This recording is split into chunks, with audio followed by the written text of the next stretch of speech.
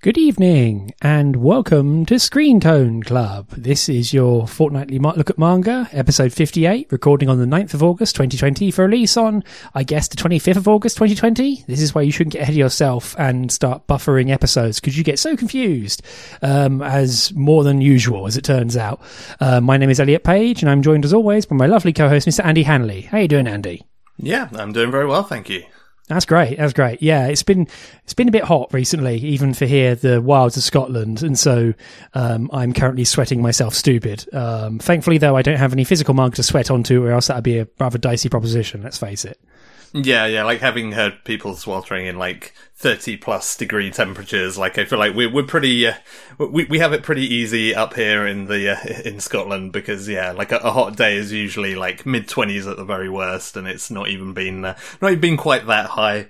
At least here in Glasgow, so it's been pretty pleasant overall. Yeah, I'm waiting for. I mean, hopefully the BBC is not lying to me, because we're scheduled to have a 2-day thunderstorm, and I could go with that right now. Like, I love a good thunderstorm. The complete polar opposite to a lot of manga heroines, as it turns out. One less charm point I have. Anyway, if you like what we're doing, maybe not the banter, you can support us on Patreon. Please consider doing so. It helps keep us online. It keeps us honest. It means we don't have to run advertising. And it also means it can help defer the cost of all the manga we keep reading for this podcast. You can also get a shout out from us, like Mr. Rob Jessup, who very kindly supports us at the city tier of $12 a month. But if you just want our bonus episodes, which we release monthly, you can support us from a mere $1 a month. And that way you get the bonus episodes, both the ongoing ones and what previous. Also, if you're on the $3 and up tier, you get to vote on what we cover in the bonus episodes. We've got some good, as mentioned before, we've got some good stuff in the voting bucket. Nothing has quite roared ahead of the rest, but looking like we're going to have some interesting stuff to talk about. Talking about that, our next part of the episode is Returning Champions, where we look at series we discussed previously on the podcast, if we've kept up with them on our own time. I'm going to throw the ball directly at you, Andy, because I am deadly curious to know about you catching up on Chainsaw Man. Please read Chainsaw Man. So I have, having been told multiple times by yourself to read Chainsaw Man, and to be fair, having wanted to read more of it, and it's one of those things that it just kept like slipping through the cracks in terms of catching up with my backlog. The other weekend I finally kind of got through and burnt through it to get up to date. And I kind of read like the latest chapter this morning, so that I was absolutely bang up to date at the time of recording this. I'm not sure, like, there are mortal words that are kind of available to really describe the experience of reading Chainsaw Man at this point in time. Because, I mean, there are so many things about this series that either are directly dumb or should be dumb and should be things that I don't like, but man, is it, like, a compelling page turner in spite of all of that stuff. Like, at its worst excesses, it's kind of like Elfen Lied and Evangelion had some kind of terrible love child, and like that's not anything that anybody should ever say or think about anything. But Andy, no, you're making me think about it. Fuck off. But like somehow, in spite of all of that, and like in spite of there being very kind of like edgy entire chapters of like, well, now we're in hell and everyone's limbs are flying off, it still has these kind of incredible high points that kind of really punctuate everything that series does incredibly well. Like, I mean, it's every time I'm sort of at a point where I'm just rolling my eyes and like, man, maybe this has finally jumped the shark and kind of gone too far. It suddenly that's also a direct reference, which yes is also like something it literally does, but in a more figurative sense. Like, it was sometimes, I feel like Chainsaw Man is about to jump the shark, and then it somehow manages to like pull together something really powerful and kind of rein itself in a way that's really kind of impressive. And yeah, it's like it's a roller coaster ride. Like, it kind of it pulls in so many of the dumbest kind of shonen tropes of just like, characters who incessantly die and then undie, all of that kind of stuff, and it somehow makes all of that work. And I don't know, apparently the whole thing is now just like about nuclear armaments, so sure, okay, fine, that's good too, I guess. Yeah, totally. It's taken a weird like I kind of realized it when I was rereading it for like the 8th time the other day, is that it's taken a weird turn into like Hideo Kojima disarmament / deterrent theory, which is terrifying in a weird way of like, you know, it's so bizarre because you can write a bullet point list of this manga, and this is, again, one of the reasons I love it so dearly and demand everyone read it, is that it's a manga where the main character is a goddamn moron, and he is, but at the same time, like, he is doing the best with his life, which does objectively suck nuts, and even his antagonists are kind of feeling bad for him. It's also the series that has like a gonad kicking competition as the cathartic end point of an arc, and it's also it's also a series where, like you mentioned, that some characters just die and come back to life because that's what they can do, but at the same time, like, characters just straight up die, and people say, no, they're dead. They're gone. Like, fuck that. They're gone. Like, that's it. Like, this is it. Like, death is part of this world, and people use it to their ends to get ahead, and perhaps even you could argue some things are worse than death that happen, and, you know, even in the middle of completely stupid fights with changing allegiances, characters are like telling each other important truths or things that help them get through the day. And Denji, being the titular chainsaw man and a complete doof, is kind of the ultimate like blank slate for all of it. Especially because like it does the whole shonen power up stuff, but the main thing is that all the power exists within him, but he's too stupid or kind of fine with what he has to know how to better use it. I mean, hell, there's an entire power up chapter where characters are basically saying to him, hey, you could use your chainsaws in more exciting ways. And then it cuts to the last page and he's found the most stupid way possible to do it in a way that makes no one happy, but it's effective, so who cares? That is also in regards to jumping the shark in particular. And so, yeah, it's all reasons I love this thing and find it so endlessly fascinating. Is like, it's very, very frighteningly real at times, where it's like, haha, it's the funny chainsaw man. Oh fuck, I feel really garbage reading this because I really cared about these moronic characters. And I'm just glad that you also came to enjoy it, Andy. So yeah, well, I think that's kind of the fascinating thing about Denji as a character, because like, especially sort of early on, and I think, you know, when we initially sort of covered this series, we sort of touched on it a bit, that like, you know, he is a complete idiot, and it's sort of, there was always this kind of like worry in the back of my mind that like, I'm not sure that I'm ever going to kind of completely warm up to him because he's such an idiot. But like, the way the story plays with that character and that archetype is so incredibly smart, to be honest. Cause like, you know, there are entire sort of story arcs. I mean, there's a story arc that kind of, again, almost plays with like the traditional shonen trope of like, well, the fight between us is over. Maybe now we can be friends and we can be buddies. And it like, it kind of, it toys around the edges of that. And it's just like, nope, you idiot. Like, the person that wanted to kill you still wants to kill you. You should probably just like cut that out right now and just like leave them to it. Which is kind of really fun. And it also like manages to be surprisingly heartfelt and touching in places. Like, there's a fantastic kind of, effectively a break between story arcs where you have kind of like Denji, Power, and is it Aki who's kind of like overseeing them? Yes, it's Aki.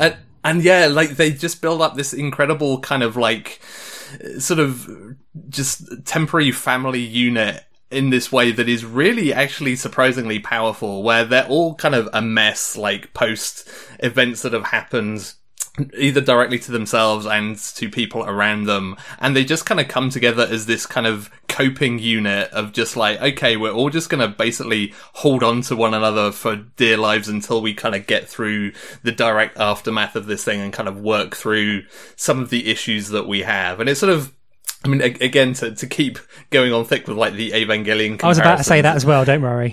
It's kind of a lot like the kind of Misato Shinji Asuka kind of like family unit that builds up in Evangelion, except that never actually really succeeds in kind of tempering anybody's angst. Whereas this one actually somehow, despite two of the three people involved being complete and utter morons, just kind of works as this perfect family unit where they all have their place and their role to play in kind of making the other two feel better about things. And it just, it's this really weird kind of minimalist little story as well. Like, it doesn't even sort of say or do much or have any kind of big picture stuff going on. It's like basically just them hanging out and doing a few things. But like, it's really, it really touched me in a way that was very strange, especially for a chapter that has so much vomit in it. It's just like, but still, this is like really actually quite sweet and charming. No, it really is. It's especially given more recent events in the manga, it also like tease you up very directly for being kicked in the mouth. The series,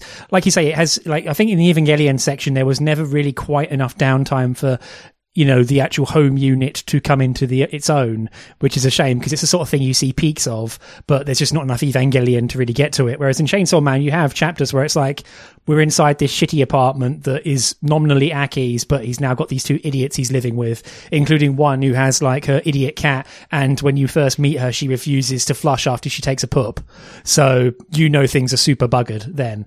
But it is the fact that like even like Power, who I think is a great character, but no one should ever aspire or find cool, even though she is fun to watch. Like, even she gets tempered, mostly through going through, well, actual literal hell, that you do get this unit coming together. And the three of them, you know, it kind of harkens back to another character who basically says, like, you know, if you start to feel yourself becoming sane, you should stop being a demon hunter because you're never going to survive and the people you love will vanish.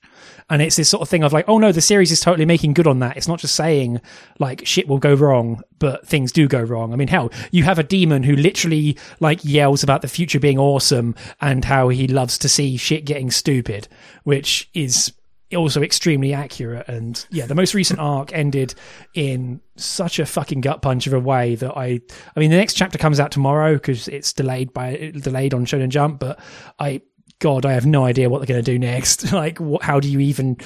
Yeah, I love the series. Well, and I think that is the true power with every pun intended of the series, is you literally don't ever know what's going to happen next with it. Like, there's, again, kind of having talked about the sort of, you know, the shonen tropes that it toys with, you know, there are so many stories, for better or for worse, where you kind of, you know at least the vague direction it's going in. You can kind of map out of like, okay, well, this is probably going to happen, and then this will happen to this character. And it's often like, you often read a story just to see the specifics of how something happens, but you know the broad strokes of what is going to happen. Whereas Chainsaw Man, it's just like, everything is up in the air, anything is possible at any given moment in time.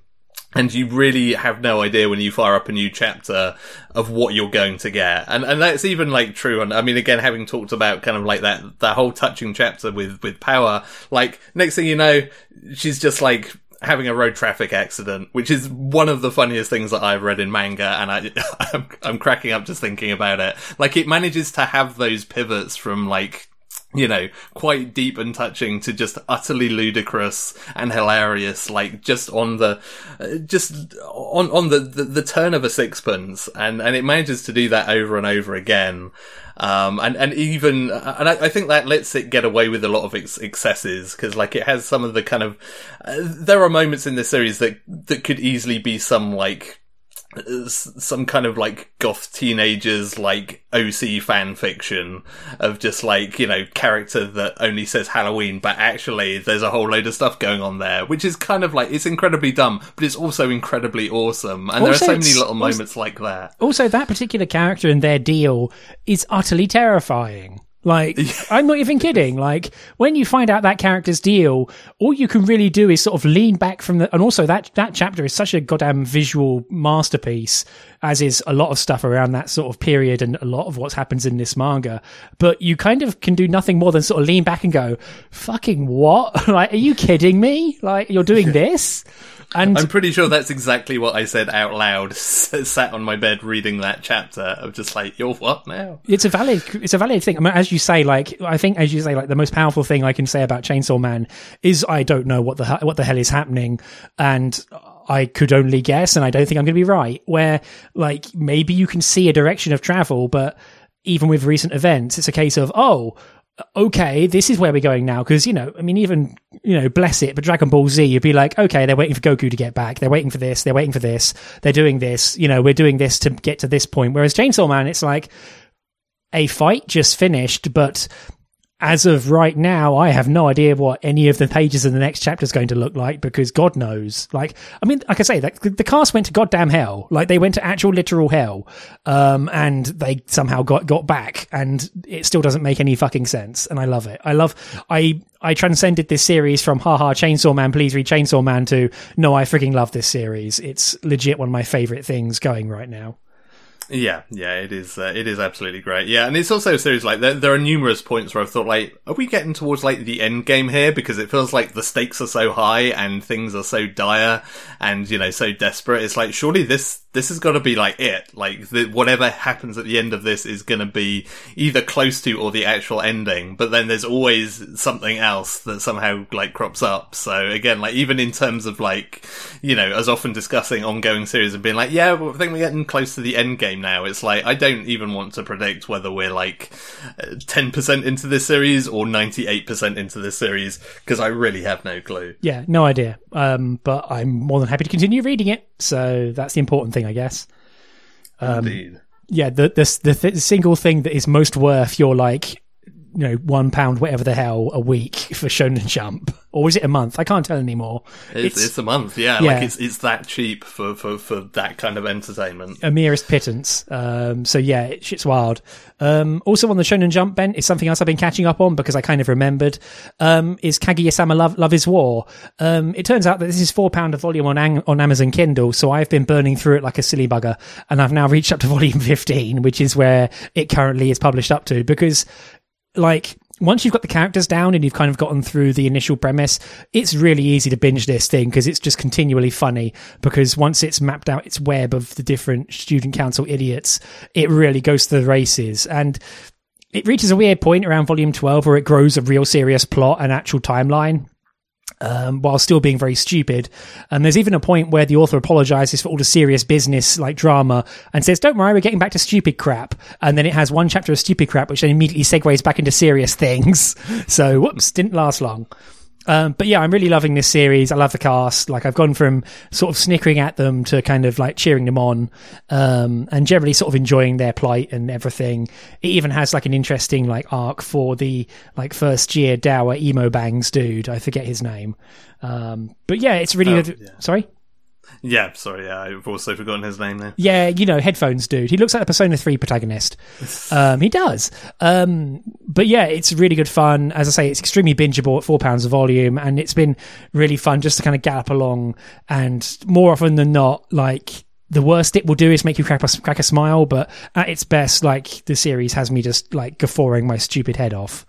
Yeah. I mean, I've only been keeping up, like, by the anime adaptation, and, like, that is also, like, a series that is surprisingly good at being kind of heartfelt as well. Like, I mean, that's the second season of Kaguya-sama, like, that episode around Headphones Dude, who shall forever remain nameless on this podcast from now on, I guess. Like, you know, that legit moved me to tears. Like, it's a really good, solid, like, well done arc. There's also a really great story about kind of Kaguya breaking her phone that is kind of like a very sort of ephemeral, like, yeah, what happens with all these memories I have stored on this device if this device breaks? And, you know, it does some really surprisingly good stuff with that, as well as being incredibly funny. Yeah, plus in the manga, that first chapter where the phone is broken is the end of a volume, and I was just like, oh, fuck off, and I immediately bought the next one because of course I had to see how that ended. But yeah, as someone who has had their phone basically, like, format its own storage on holiday and lose, like, an entire summer's worth of memories, yeah, totally. I mean, I still have the memories in my head, but I could do with the photos, thank you. Fuck you, phone. Yeah, I mean, if there aren't tech companies, like, kind of queuing up to get Kaguya as like the front for their cloud backup service, then they're missing a trick. Yeah. But yeah, I'm really enjoying, as I say, I kind of blinked, and before I knew it, I was on volume 15, and now there is a legitimate plot line and sort of timeline. And, you know, there even is a chapter where Kaguya basically says, no one loses if you confess to someone, and then there's a little cut-out box that says, explicitly refuting the central point of the manga, like, because it's just like, up, fourth wall, goodbye. But then, of course, it walks that back because things happen. So yeah, it's really good fun, especially, as I say, once the extended cast of long-suffering characters start to flesh out, it really gets fun. So great fun of that series. And as I say, like, £4 a volume, very easy to just slap that buy button until you go, oh, there's no more left, shit. Oh no, I'm caught up. Also the benefit of being an adult with disposable income. Hooray. Cool. But yeah, I'm really enjoying it. It's great fun. It just gets more absurd and honestly more heartfelt because even, as I say, the cast become more real people and, you start to see more backing behind their intense, crazy neuroses, which is also then becomes the main stumbling block to them doing anything about it, as you may expect. So that works. Like when it wants to, it really gets you in the emotion. Okay. Anything else to say about that, Andy, or are you good? No, I think I'm good. Cool. Do you mind if I go first? No, go for it. Cool. Okay, so moving on to the main part of our show, what we've read for this episode. So I picked something kind of hot off the presses when I demanded we read it, because I had bought it literally 2 days before and laughed my stupid butt off, so you can tell it's going to be a positive review. But my pick was the new manga by Kaiten Books, a new publisher. My Dad's the Queen of All VTubers! ! The author is Akashihino Wataru.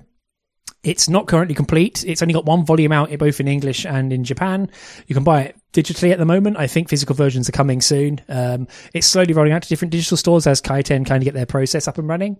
And so, as the first page sort of tells you with a very helpful little text box, a VTuber, an online entertainer, typically represented by a 2D or 3D digital avatar.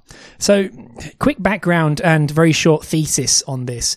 VTubers are all over YouTube, as you can probably guess. They're probably being retweeted by your crazy anime Twitter friends. Basically, it's a 3D or 2D model using like a motion tracking camera or using motion sensitivity. And mapping that onto a digital avatar. You may remember this from FaceRig years back when you could make yourself like a stupid cat, and then Live2D came along, which was an open platform. Well, it's a closed platform, but an open format for making 2D animated girl faces, which you might see in some of your favorite mobile phone games. Like I'm pretty sure that the new Love Live has it, and a lot of different companies brand or use Live2D because it's a known library for taking anime girl JPEGs and turning them into a character who moves just about okay, even though the mouth tends to move around their face quite a lot and it looks creepy. I find this whole thing fascinating. Unsurprisingly, you'll most likely find them on either Twitch or YouTube playing video games because narrating along to video games is easy, fun, and engaging, both for the character and for the game. And my personal sort of fascination with this, I kind of see this as like the newest iteration of what was originally just like Miku, like Hatsune Miku and Vocaloids. And then you may remember from the mists of 2014, Andy, we watched an episode of Minerai Diva, which was that live streamed anime show, which was basically two girls with motion capture rigs on dancing around in front of a green screen. And then that was directly mapping on a 3D CG character onto them. And it was a complete nightmare to subtitle, and it constantly had technical problems, and it basically was like the ultimate Skunkworks version of what is now something you can quite easily do with a half-decent webcam, some half-decent processing power, and a PC, and just making sure you don't do anything stupid like put your hand behind your back. Whereas when we watched Minerai Diva, you could see the studio, and it was like 20 people, well, it was like 12 people to make that show run. So it kind of shows how this has changed. And this kind of, from my mind, it first came to the fore with Kizuna Ai, who was like the virtual YouTuber idol, who was like a super AI, according to her own storyline. And then people got pissed off because the running company basically tried to franchise it out, and so kind of ruined the entire reason why people liked a singular character with a personality. And so now you have things like HoloLive, which friends of the podcast have admitted to me sheepishly that they totally just binge on those videos with the same regularity they used to do other sort of video streams. Anyway, this is my long run-up to say that I'm totally fascinated with VTubers, even though I do not really have a personal favourite, but I find the whole thing intensely fascinating. And it's a really crazy sort of just look into this world. And in the manga form, it's a good comedy. Because, as you can tell from the synopsis, the sort of title, this is about the main character, Takashi. I don't think he has a surname yet. And he's in love with the VTuber, Kizuke Yai, which you can kind of see where that's coming from, quite obviously. But on panel 4 of page 1, he walks into his dad's room to say, "Hey, Dad, time for dinner." And whoops, it turns out that Kizuke Yai is his dad. He's rather buff dad with a little bit of chin stubble, kind of looking a bit like Tiger from Tiger and Bunny. Big beefy dude, big shoulders, and he's got like a motion capture rig on, and he is dancing around and throwing his arms up in the air and singing and dancing and being a VTuber. So, oops. It turns out that his dad quit his job a while ago because he fucking hated it. And he's now full-time VTubing. And in his own words, my panty shots have been putting food on our table for months. So, oops. This is quite an interesting premise on its own, but I think the main source of this series comes in the second element, whereas you could imagine the main character's wanting to run away from this real fast. But he runs into his mum's room to go, "Hey, mum, my dad's a weirdo. Oh shit." And his mum is also wanting to be a VTuber, but she sucks. She's really bad. She doesn't know how to really do it. She's very coarse. Everyone thinks she's a dude behind the virtual avatar, which is, of course, like the irony in that she's super hot, got big tits, and if she turned off the whole visual filtering of the VTuber software, she'd probably have fans a la Twitch streamers. But she loves VTubers, and so it must be a virtual her that appears, not herself, who is very Misato-like, eating bar snacks, drinking beer, burping. And so main character decides to try and find a way to help his mum get lots of subscribers. That way she'll knock it off, and then he can work on trying to get his dad to knock it off before he breaks down and has a heart attack because he has been a big fan of his dad, and oh shit, it's my dad who is this anime girl. And so it goes from there. Of course, he gets roped into being like a companion to Kisuke in a live stream. He finds out his friends are big fans of Kisuke, and it has a bunch of short side stories and such kind of cobbled together. And as you can tell, I really love this series. It's got a lot of really good physical comedy. The main characters... Oops, sorry. Most notably, there's a really good page gag where the main character's eyeballs pop fully out of his skull, and in the next pane you see him like slapping his eyeballs back into his skull, which made me crack up. It's got a lot of really good funny comedy. The dad is a massive source of all comedy because he's, as I say, big buff dude dancing around. He seems to exist only in a black Vinnie Caravella t-shirt. And at the same time, there's something weirdly wholesome about it because it's never really fully judgy because his dad had a shitty job and he hated being an office worker, and now he's been kind of set free. And, he has a happy family life. He loves his wife. He loves his kid.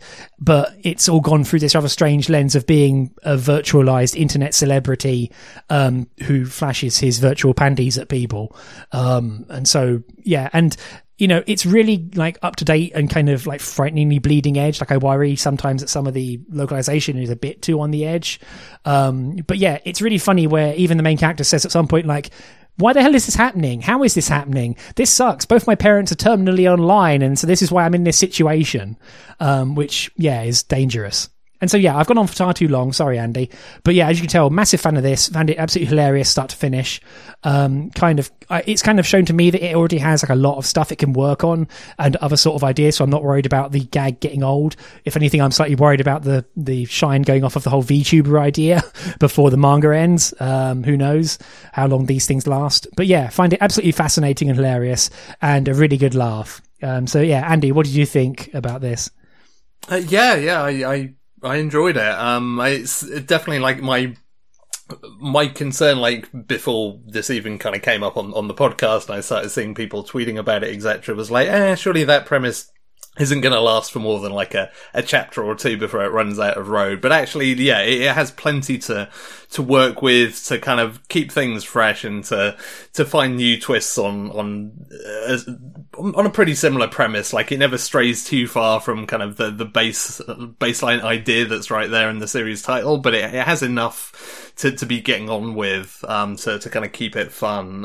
And I think the thing that makes this series sort of endearing from the get-go is that there are lots of good comedy manga that start out, relatively quiet, relatively sedate, and then slowly kind of ramp things up over time. I mean, like Kaguya-sama we were just talking about, like it starts off on one level and it kind of escalates wildly as you go through like volume after volume, and it finds ever more kind of outlandish and big things to do with its premise. Whereas this series, like, it doesn't have to crank it up to 11 because it starts out at 11 and then it just keeps on kind of cranking the dial from there. And like by the end of this volume, you're kind of at 25 or so at least. And I think there's a sheer energy to that kind of really helps to carry it. Like it doesn't it doesn't feel the need to start off kind of quiet and then get stronger. Like it hits you with its kind of like some of its biggest moments and kind of best gags right at the start, and then just kind of ups its ante from there. And I think that sort of pacing and energy just really kind of helps it to keep on going and keep on trucking, because it just gets you in the right frame of mind, and then it just kind of starts as it means to go on, and then just carries on from that point forward. Yeah, totally. I mean, I think the main thing this series does is it's learned not to keep its powder dry. Like, it doesn't try and tiptoe around the whole thing about, oh no, my dad's a VTuber, or even keeping the main character in the dark. It's just like, bam, page 1, here is your dad, like, prancing around in front of an picture screen, TV screen. And so it just goes. And like I say, like, I think, as I say, the secret sauce for this, for me at least, is the, like, unmentioned second half of the, like, storyline is, oh, my mum also wants to be a VTuber, but she sucks at it.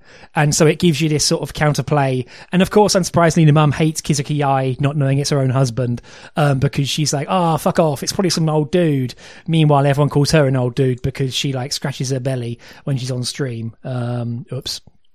And so, yeah, it really kind of completes the circle of, like, oops, VTubing is stupid. And, like, you know, there's always an unwritten rule with some characters that don't go being an idiot and going, oh, are you a boy or a girl in the fucking, like, chat, unless they want to talk about it, because, you know, you're here for the character, not for the human underneath.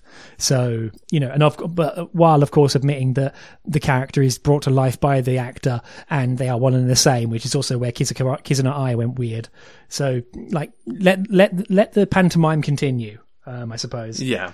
Yeah, I mean, I guess if there is kind of, my one counterpoint to that is I would like to see the series flesh out some of its characters a bit more beyond the whole VTuber thing. I mean, in particular, like Takeshi's love interest, who, you know, is also like a big Kizuna Yai fan, and like blah blah blah. Like, that's kind of like her only thing. That's pretty much all we get to see of her, is just her like talking about VTubers. Like, I'd really like to see that character get fleshed out a bit, of like, you know, why is Takeshi interested in her? Like, there's got to be a bit more to her character than that. And I think that's kind of true of a lot of the supporting cast in particular. Like, I mean, one of my favourite little bits from this first volume is getting to see a bit of Takeshi's mum just, like, doing her normal day job, which, as it turns out, is like taking karate lessons, which totally made sense and just, like, filled in a big blank for that character and that personality. And then likewise, there's another really nice little flashback bit later on that's just like her and the dad, like, before they were dating, when, like, you know, Takeshi's dad was at college, and, like, you know, she was still like at high school or whatever. And there's just like a really nice little moment just kind of showing like what their relationship was like at the get-go before they were even actually together. And, like, I really liked those little moments to build up a bit more kind of rapport and a little bit more around those characters. And I kind of hope that moving forward, it does at least some of that with the rest of the cast, because I feel like it does add a little bit of flavour and a little bit more power to those characters when you get to see them beyond just the scenario that they've been dumped into. Yeah, I definitely agree, and I really enjoy their parents' like rapport and their like little snippets you get with them, because it's usually utterly adorable, if also stupid, which really helps. It's like a cute little like Orig Monogatari almost snuck in. But yeah, I just say so far everything is directly related to VTubers or VTubing fans or etc. And so it all kind of makes a very small world, whereas some, like, at least for my money, one of the interesting things about VTubers is that they're basically on one station, one place, and they have one vector, which is videos. And then there are other things around them, like there's fandom, obviously, but that is their primary output. And it's kind of easily circumscribed and kind of easily limited, where, you know, you sit down, you watch a video, you close the video tab, you put your phone in your pocket and you walk on with your day. And that's kind of one of the nice things about this whole like phenomenon, is you can fit it into your life in a very discreet kind of way. Whereas, you know, in this manga, VTubing is everything. VTubing is life. It's almost an industry unto itself, and which makes it a bit strange, although of course play for comedic effect. So as you say, like, having the main character Takeshi and his friends like doing more and just hanging out would be really fun, just to kind of put a bit more flesh onto the bones of the world. and also like almost like show the normalcy he wants to protect before his dad ruined it, because he walked in on him doing his act. Yeah, and I mean that's the nice thing, that this volume does at least seem like it's willing to kind of go and do like, flashbacks and to kind of drop back deeper into time to see some of that stuff. So I certainly hope it manages to continue to squeeze some of that in, because this is the kind of trap that a lot of series, especially kind of like sports series, tend to fall into, where you've got something like Chihaya Furuyasaki, when no matter what else is going on, it's just like everybody is just always hyper focused on insert sport here. And it's kind of like that, but with VTubers, of just like everyone's just doesn't talk about anything other than VTubers. And it's like even the people I know on Twitter who are really into that, they have other stuff that they talk about as well. Like, it's not quite that all encompassing. Yeah, I mean, some people of that kind, you worry about them because they're into multiple expensive hobbies. So it's like, oh shit. Also, VTubing has come along obviously during a time of pandemic, so you can't really fucking go to an event in Japan to go see idols, can you? Like, so it's a case of, well, again, you can watch streams of previous lives, and also you can get into this whole new theme of like virtual idling. Oh god, why can't I escape this hellhole? So yeah, I do feel like I feel like I've seen things take off a bit more in terms of people sharing stuff on my streams from like since the kind of the whole pandemic thing, because I guess it is a far more accessible kind of variant of some of the things that people like from idols, etc. So it's probably been to their benefit in a weird kind of way. Plus, there is something fun about watching like a weird high pitched anime girl playing Fallout New Vegas and doing it kind of badly. Yes, there is that. Yeah. The one other thing I guess that I would mention, which is more of a kind of like localization thing, is there's a pretty interesting like afterword from like the translator for the series. Totally. That kind of talks about their own kind of having to dig deep into sort of the culture and some of the weird little kind of proclivities and things people like post in the chat and like trying to figure out what they mean. That's all really interesting. I wish that had been beefed out into proper translation notes, though.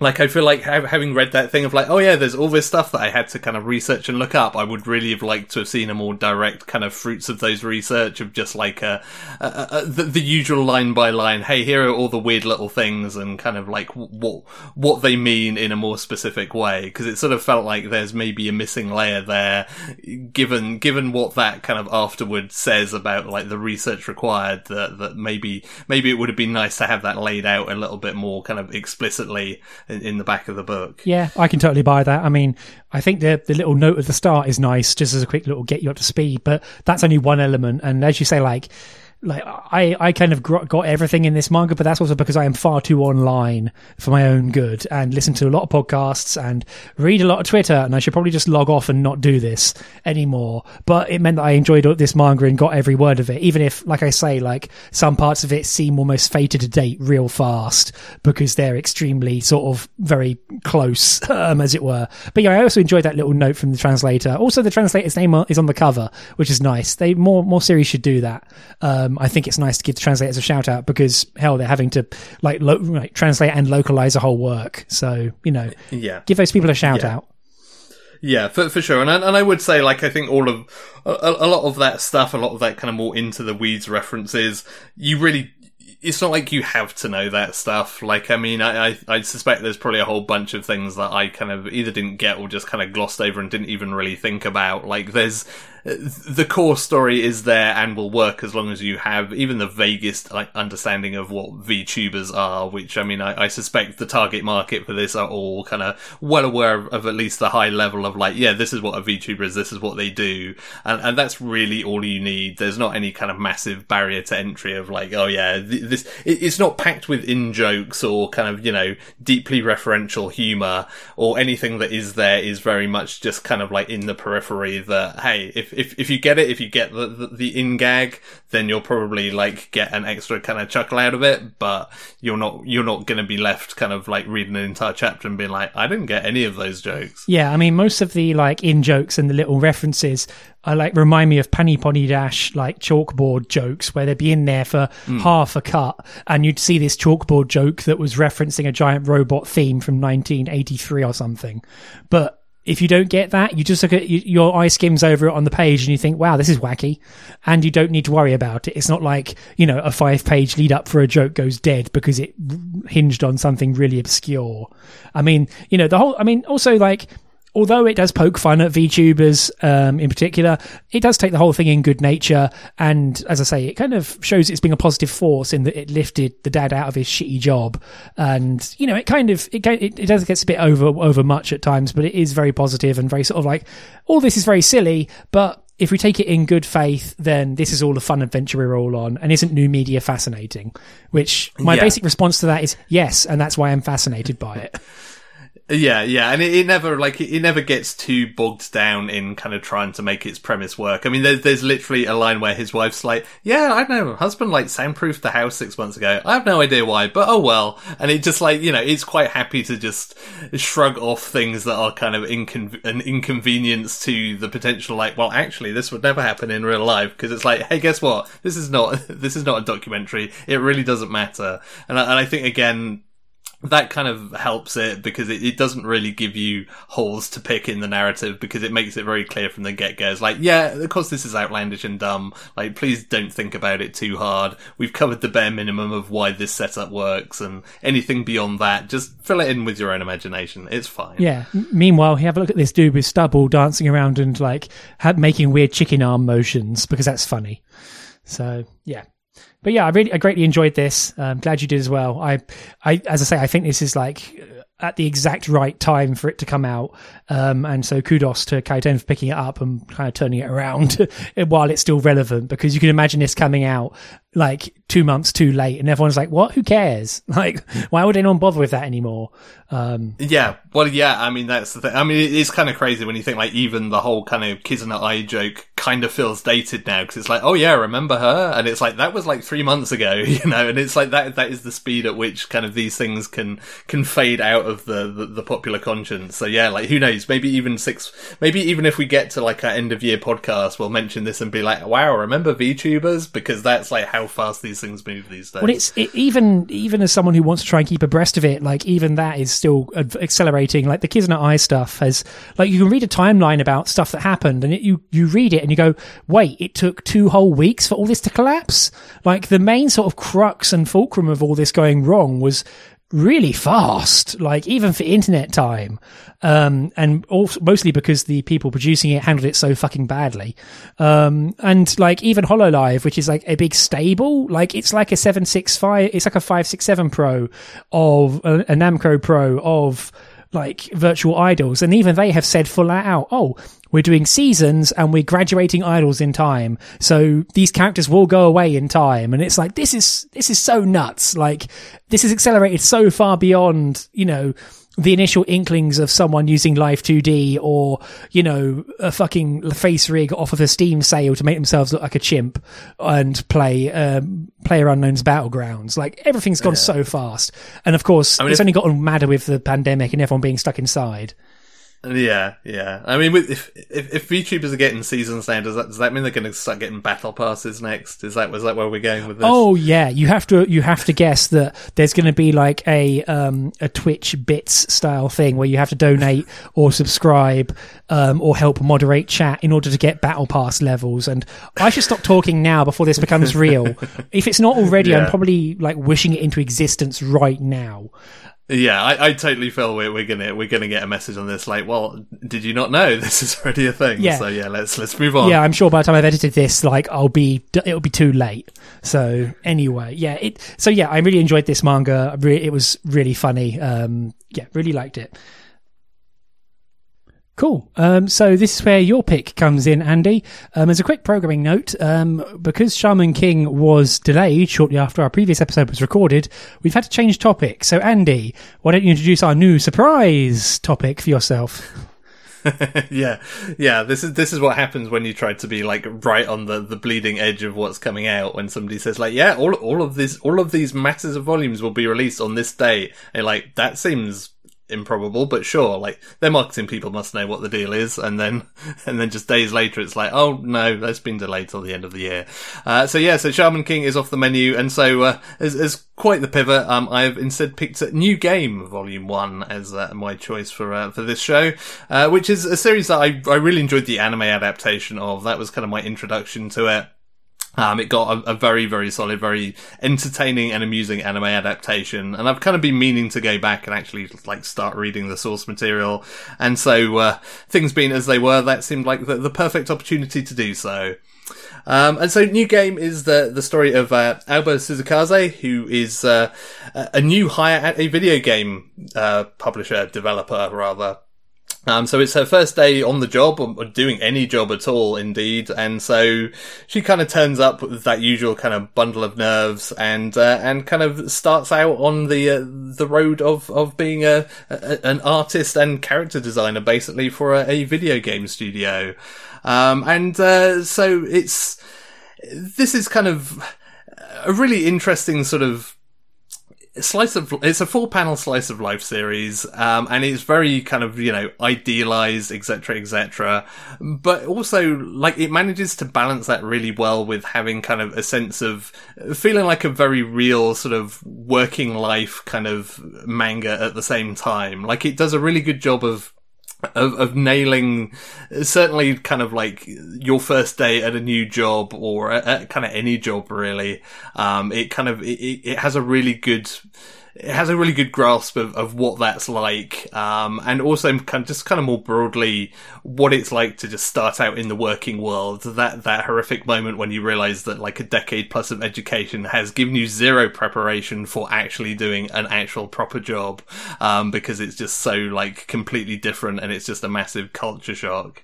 And it manages to do all of that really well, while still being kind of fun and pretty light and fluffy, and like, all of the characters are kind of likable and friendly, etc. I don't know, it's a nice kind of light and easy read in that sense, that it's also the kind of thing that like anybody who's held down a full-time job can kind of sit and nod along at the same time as just kind of enjoying that. And it was actually interesting to see in the afterword of this volume, because I've like, having watched the anime adaptation, my assumption was that the author had probably worked in like video game development at some point, and it turns out that they had for a few years, and clearly they sort of poured in plenty of their own kind of like personal lived experiences, and kind of melded it into this sort of cute girls working for a video game development company sort of scenario at the same time. And I think that's kind of what helps it really work, is that it just has that blend of those two elements, and kind of manages to pull them both off without ever feeling too trite, but also not getting too deep into the weeds, because God knows if there was like a team of all female video game developers, this volume would have been full of them getting death threats. So like, thank God they didn't go down that route.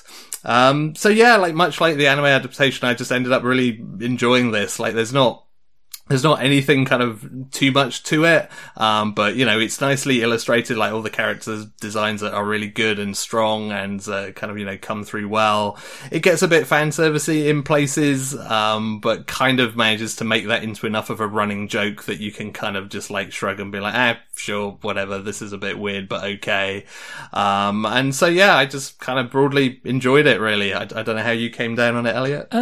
I mean, I enjoyed it, but I kind of came down it in a slightly different way. Like, I've watched about 3 or 4 episodes of the anime, and yeah, it's fully enjoyable. It's very cute. It kind of takes a lot of what is happening on the manga page and puts it on the big screen and makes it move, obviously, and makes the colours more vibrant. But that's kind of it. Like, it's a pretty straight adaptation, at least to my mind, from what I watched.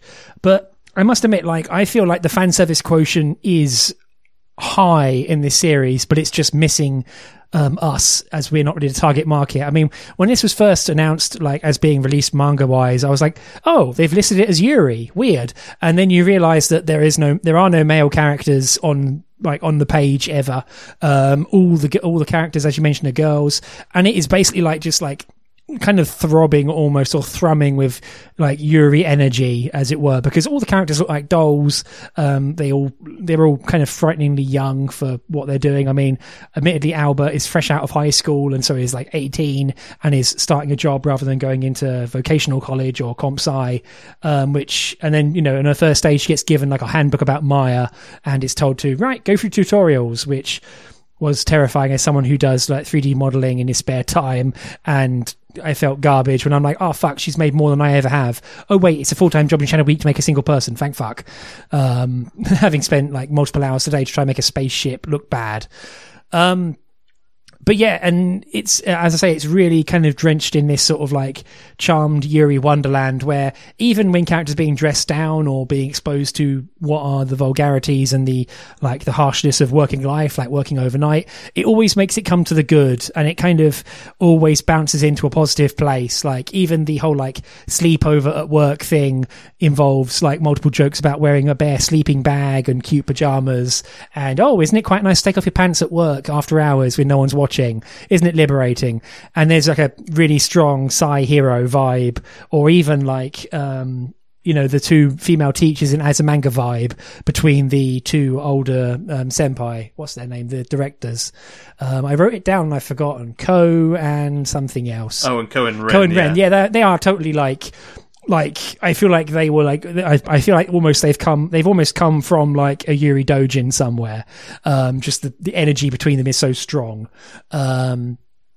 And yeah, and never shall anything else like sully this girl's wonderland. Like at one point, Alba is trying to figure out what to do with her face paycheck, and she buys a cake for her parents, which is very adorable. But you never see the parents because they should never exist. This is our Yuri Wonderland.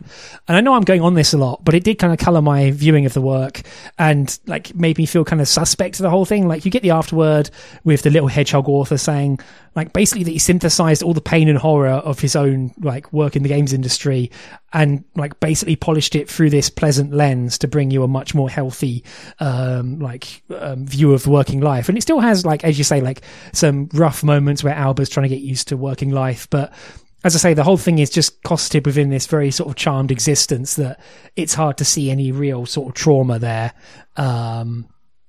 And it's kind of nice, like the characters all have a nice rapport. They're funny characters, you know, they're kind of cute. One of them's a massive like prop nut who has loads of figures and does motion.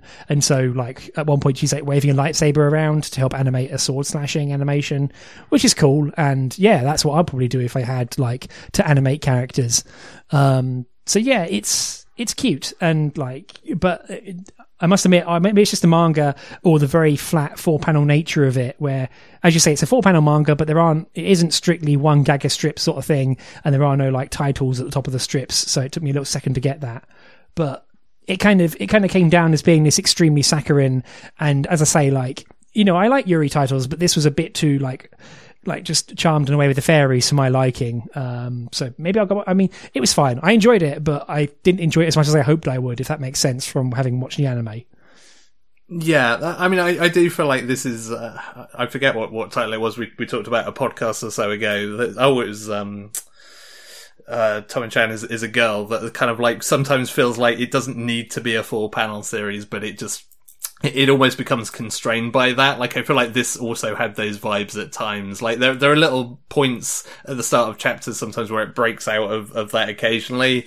Or like you say, there are also points where it sort of, you know, it pulls something across multiple strips and kind of maybe sort of, you know, at least bends that format a little bit. But there are certainly times where it's like, this didn't really need to be a 4-panel comedy manga. Like, it would probably have actually worked better had it had a bit more freedom with its paneling than that.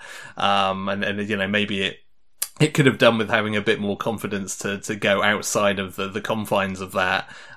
So yeah, I mean, I do think that's certainly fair. And this is not really kind of like a sort of a laugh out loud kind of comedy thing. It's definitely one of those things of a kind of like a smile and nod of like, yep, that's a thing that can happen at work sort of thing. Like, especially working in a creative industry, you know, there are definitely some things that kind of rang true, etc. from that.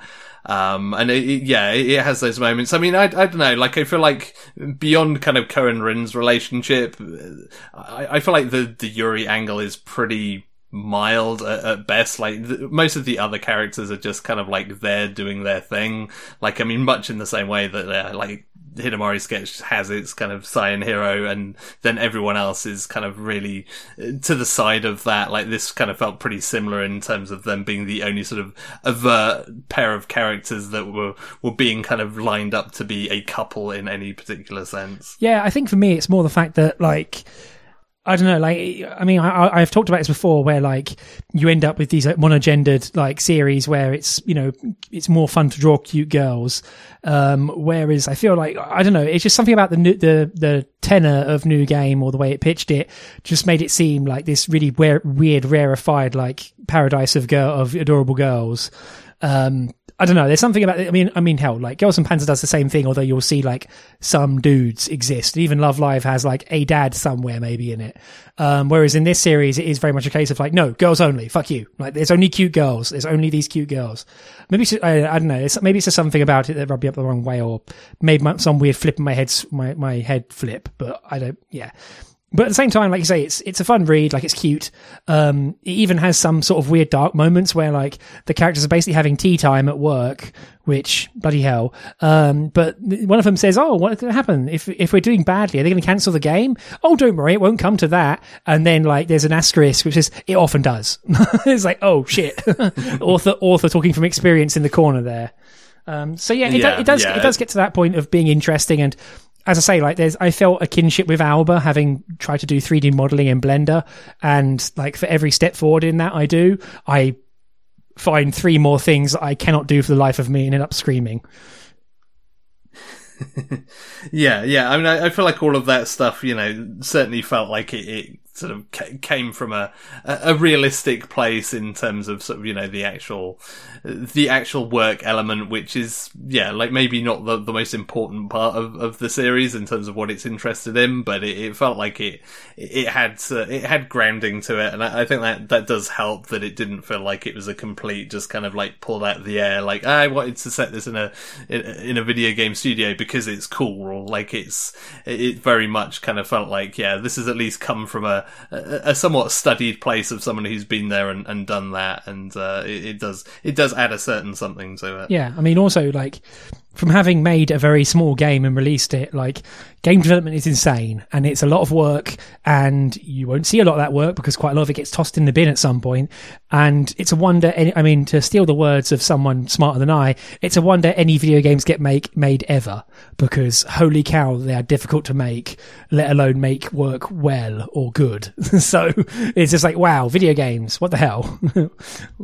Yeah, indeed. But yeah, I mean, I've got to admit, like, I don't know whether I'm currently kind of more jonesing to like go back and rewatch the anime rather than necessarily kind of pick up more of the manga. But I think, you know, I don't know, if you're into the premise and you're looking for something that's relatively cutesy and slice of lifey, but not going kind of full bore down the kind of, you know, sort of Hidamari sketch style where nothing that much really happens a lot of the time, then, you know, this is a pretty solid choice down that particular bar. Yeah, I definitely think it's interesting because it is in a more interesting sort of situation, and like you say, like Alba, like acclimatizing to a new workspace and meeting strange, weird, like, colleagues is good fun. I must admit, one thing about the localization of the manga that was kind of wild was how it like localized the different accents of the characters. Like the three co-workers she's in the cube with all have different accents, and like the weird white-haired one who dresses like a goth lolly has like this weird, like, you know, sort of vulgar English sort of accent. And yeah, I was just, and then at some point it's like, oh, someone references her being from Kansai, like speak from the Kansai area. And I'm like, oh, so you made like Kansai Bear Northern? Like, what's going on? Yeah, that was a really weird moment where, like, I was trying to kind of figure out why, because it's sort of this came into my head in a really strange way, that it's just like, why have I started imagining like Yun's character as a Cockney? And then I started kind of reading the lines a bit kind of closer. It's like, because that's what they are. Like, they've basically been written as some kind of like EastEnders extra, like from the Queen Vic for the entire series, which, like, hey, that's a choice, and localizing dialects is hard, but that's maybe not the path I would have gone down. Yeah, it makes it really weird. It makes her seem extremely rude at times, which I'm not sure if that is her character or I'm just reading it weird. But like when she's like calling someone a tosser, I'm like, that's really strong for a workplace. Like, yeah. Well, I mean, I don't know. Like, I've worked in some workplaces, but yeah, like for the characters in question and for kind of the overall vibe of the series, yeah, seeing Yun calling somebody a tosser was that was a moment for sure. Yeah, I think the worst I would go is Git, and that would only be in like a comedic form. Whereas anything stronger than that, you'd write down and then delete and then rip up the paper because you don't want to get fired. But yeah, it's real wild. It makes her seem very strange. But yeah, as I say, there are different accents to the characters which sometimes come together. It's weird. I'd like to talk to the localizer about that choice at some point. But yeah, I think along with you, I'm kind of more energized to rewatch the anime, frankly, because I remember really enjoying it. So I kind of just like to, and also like it's a lot more free flowing rather than 4 panels. So I can totally go back to the anime, and I'd like to see the characters like game it up, as it were. Also, the anime, the first series of the anime covers like a volume and a half, and then the second series of anime covers like 4 volumes. So it really kind of picks things up and goes after that first series. So that's kind of interesting. Yeah. I mean, that's the kind of thing that almost makes me curious to read the manga, just to see how much they kind of cut out to make that work and make that happen. Because it kind of makes sense in terms of, you know, the early going does a lot of heavy lifting of like, hey, here's how all this stuff works, here's how this industry works and what these jobs entail. But you've got to imagine that there's a lot of stuff hitting the cutting room floor for that second season. So that does at least make me curious to maybe dig in and read more. I think the second series in particular, like, because it kind of has the characters starting on a whole new game, like, it's probably a lot more contiguous stuff to cover. Like, almost like Shirobako, where, like, the start of that series is slowly filling you in on different bits and pieces, and then the second half of it is, like, off to the races because it's already set you up, and now it can just let itself fly free and say, right, you know all that stuff, and now we're going to, like, go ham because we totally can now. For sure. And I will just say, I will forever be enraged that they didn't call the second season of the anime New Game Plus. It's like, talk about missing an open goal. Yeah, I mean, we talked about that on like the old anime podcast we used to do, didn't we? Yeah. Like, we actually got in a conversation about that back then. But yeah, you're right. Like, why the hell wouldn't you call it that? What are you doing? Come on. So yeah, that's an issue. Anything else, Andy? No, that's it. One last thing, sorry, because I've another reason why I kind of went onto this whole Girls Wonderland thing is that the characters take up an awful lot of the page space. I mean, it is 4-panel with, you know, 2 4-panel strips a page, and so when you have multiple characters talking to each other, it's like, oh, this is all girls, taking up the panel, which is fine. But also the art looks very nice. Like, when I was halfway through this, because it's about 135 page volume, Elliot Page watch, I guess. I was like, oh, this is really well detailed. And I was reading it on my black and white tablet, and I thought, is this full color? And I'm like missing out on all the color. And I booted it up on another machine. I'm like, oh no, it's black and white. It just looks really expressive. And maybe it was originally drawn in color. Who knows? But it does have a lot of depth and like texture to it in coloring or grading, I suppose.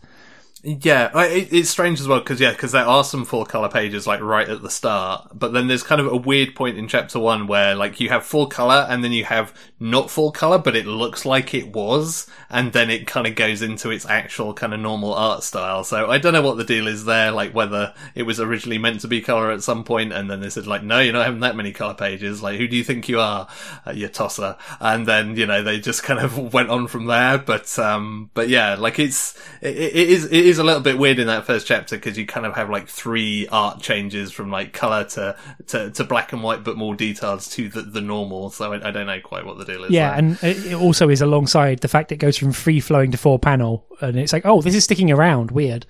Yeah, but yeah, I was kind of struck at one point going, I must be missing something because this looks really like well detailed in the coloring, and then no, it's not. It's just as it is, and I was like, oh, okay, shit, fool me then. So yeah, as I say, I moaned a lot, but I did enjoy it. So kind of, but as I say, I'll probably go back to the anime. Cool. So that's been our picks for this episode. So moving on to our picks for next episode. As we have a bit of a backlog going, I thought I'd be a bit adventurous, and I've picked Not a light novel, not a manga, an actual real deal book. I've picked up, because it got a reprint recently, which made it available for less than stupid money. So I have chosen the book Manga, The World of Japanese Comics, which originally was written in 1983 by Frederick Schodt, and has been updated since with a few extra words. So I'm reading through that now, and I want to talk about that because even though it's not a work of manga itself, it's a very interesting milestone in talking about manga. So I want to talk about it. Hooray! And Andy, what have you picked out? So I picked a series that I've seen people kind of talking about now and then, and it's kept like popping up on my radar, and then I promptly forget about it. So to make sure I don't do that again, I've made it the subject for our next podcast, and that is Volume 1 of BL Metamorphosis. Also sounds like some kind of terrifying horror story. Which, it's like, it's not some kind of like, Franz Kafka, like, fan work or anything, fan fiction. It's fine. God. It has an interesting premise in its own right. So I'm very curious to read it. A shitty low-level government clerk wakes up one day to find out he has yaoi hands. Oh no! This is worse than being a cockroach. Shit. Oh God. Don't read side note, don't read the Metamorphosis when drunk. It's real bad. Short and bad. Yeah. That seems like good advice. Yeah, don't do what I did. Anyway, so thank you everyone for listening. If you want to catch up the rest of our episodes, you can find them on our website, screentone.club, alongside show notes. If you like the podcast, please consider telling a friend. Word of mouth is still the best way for podcasts to grow, and we would greatly appreciate you saying nice things about us, or just saying things about us, frankly. Ratings and reviews on that note are very greatly appreciated onto your podcast feed thingy-ding of choice. You can also find us on Twitter at Screentone Club. You can also email us. The address is show@screentone.club if you want to just reach out for whatever reason. You can also, by the time this comes out, we should have our YouTube channel live, once I press the big red button which says expose it to the internet. So we'll see if I gather my courage and do that. Finally, a personal plug. My name's Elliot Page, and you can find me at Elliot Page on Twitter. I've been reunited with my cat, who I am posting lots of pictures about right now. When she's actually in the house, she's become lord of the local, loch, almost. Little sod. She's already beaten up two of my neighbours' cats. Don't do that. Holy shit. I'm trying not to piss off these people. They already think I'm the weird southerner Englishman. Anyway, Andy, how about you? You can find out about my weird adventures in being a weird southerner Englishman in Glasgow at Hannah's 1979. See, that just means that you can't understand them and they can't understand you, so it's all fine. Whereas I can understand people here, but they can't understand me, so whoops. Oh, well. Anyway, thank you everyone for listening, and hope you join us again, and good night. Bye, everyone. Bye.